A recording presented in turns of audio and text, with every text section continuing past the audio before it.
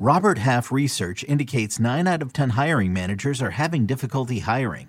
If you have open roles, chances are you're feeling this too. That's why you need Robert Half. Our specialized recruiting professionals engage with our proprietary AI to connect businesses of all sizes with highly skilled talent in finance and accounting, technology, marketing and creative, legal, and administrative and customer support. At Robert Half, we know talent. Visit roberthalf.com today. It's not often that Heath and I argue during the mic check, but that is happening. And welcome to Fantasy Football Today at 5. Let's talk regression candidates.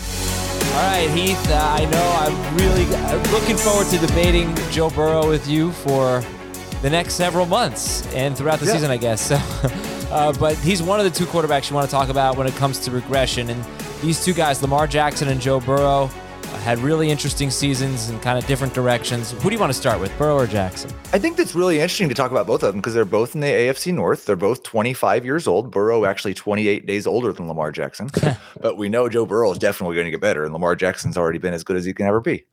Who said that? We're starting off spicy. Yeah, I didn't say that. No, we're talking about regression, and I said that I think that it's really interesting to pair these two up because we just saw Burrow put up an insane season in terms of efficiency, 8.9 yards per attempt as a passer, 6.5% touchdown rate, not quite as insane, but more than double his touchdown rate as a rookie. And it looks very similar to the second year explosion we saw from Lamar Jackson, except, Jackson was a lot better and won the MVP and broke fantasy football scoring. But Jackson had a 9% touchdown rate, averaged 7.8 yards per attempt, by far the best of his career, and then saw those numbers come down in 2020. And then the really interesting part is that Jackson last year, the touchdown rate, just crazy. 382 pass attempts, 16 touchdowns. In that 2019 MVP season, 401 pass attempts, 36 touchdowns. All right.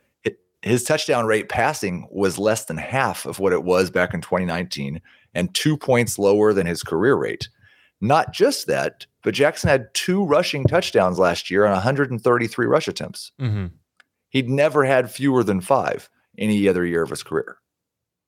Right. And the 5 was probably the half season, I'm assuming. The 5 was the half season. It was more rush attempts than last year, though, because he ran so much that year. Okay. And I think like the kind of thing that kind of puts another way to look at it is that Lamar Jackson last year averaged 40 more yards from scrimmage than he did in his 2019 MVP season. He was so unlucky last year, and all of his touchdowns were concentrated in just a few games. He only had a few games with multiple touchdowns. That was the other crazy thing. He would have these incredible weeks, Lamar Jackson.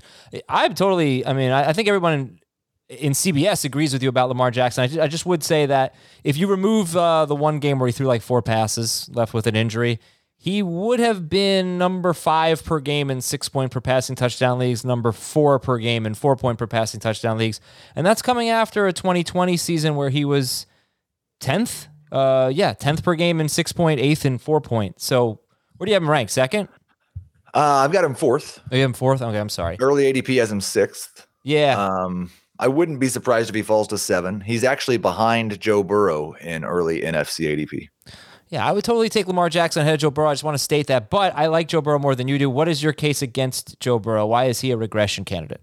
Well, there's 2 different questions there. The first, why is he a regression candidate? Because he averaged 8.9 yards per pass attempt, and that's better than the best of all time. Nobody maintains that. On average, if you average more than 8 yards per pass attempt or more than 8.5 yards per pass attempt, you should expect at least a 10% regression.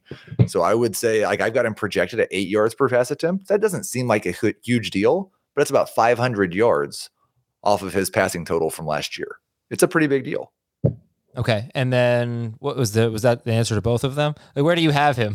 Both questions? 11 or 12. I think if I'm just going to make the case for him as, a quarterback I'm really excited about, it's that I don't really care so much about the regression, which I know he won't be as efficient. I guarantee he's going to throw more, but maybe still just, I know he won't have the efficiency. I just love everything about it. Like, he's young. He's good. He's got 2 great young receivers. You know, they're going to be more aggressive with him. His rushing totals, I really think, are going to go up. Not too great, but I think about 250 rushing yards is realistic. There's just not that much not to like about Joe Burrow. I'm totally fine taking him. I think he should be something more like QB 8 off the board, but once Russell Wilson is gone, you know, I'll be looking for Burrow. So you would take Burrow over Jalen Hurts? I would take him over Jalen Hurts. And I think that's the thing is I just don't like. We've seen Tom Brady. Not in 4 point.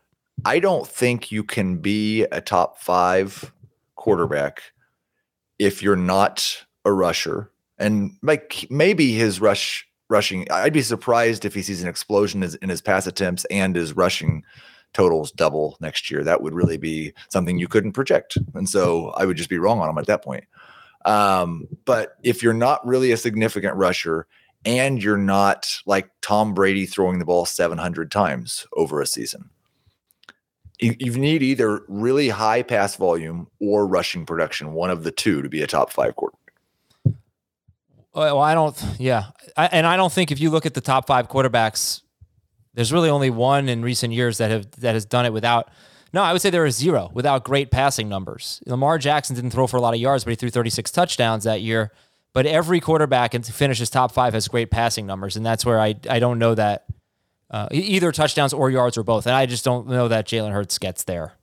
That's why I don't know that. I think they both have top 5 upside for sure. I like them both, but Burrow is definitely safer than Hurts to me. We're out of time, Heath. Good. Well, we're going to have plenty of time to do this very shortly. That was only 2 players. We got a lot to talk about on the full-length Tuesday show. So thanks for an extended episode of Fantasy Football Today in 5. For Heath, I'm Adam. Talk to you later.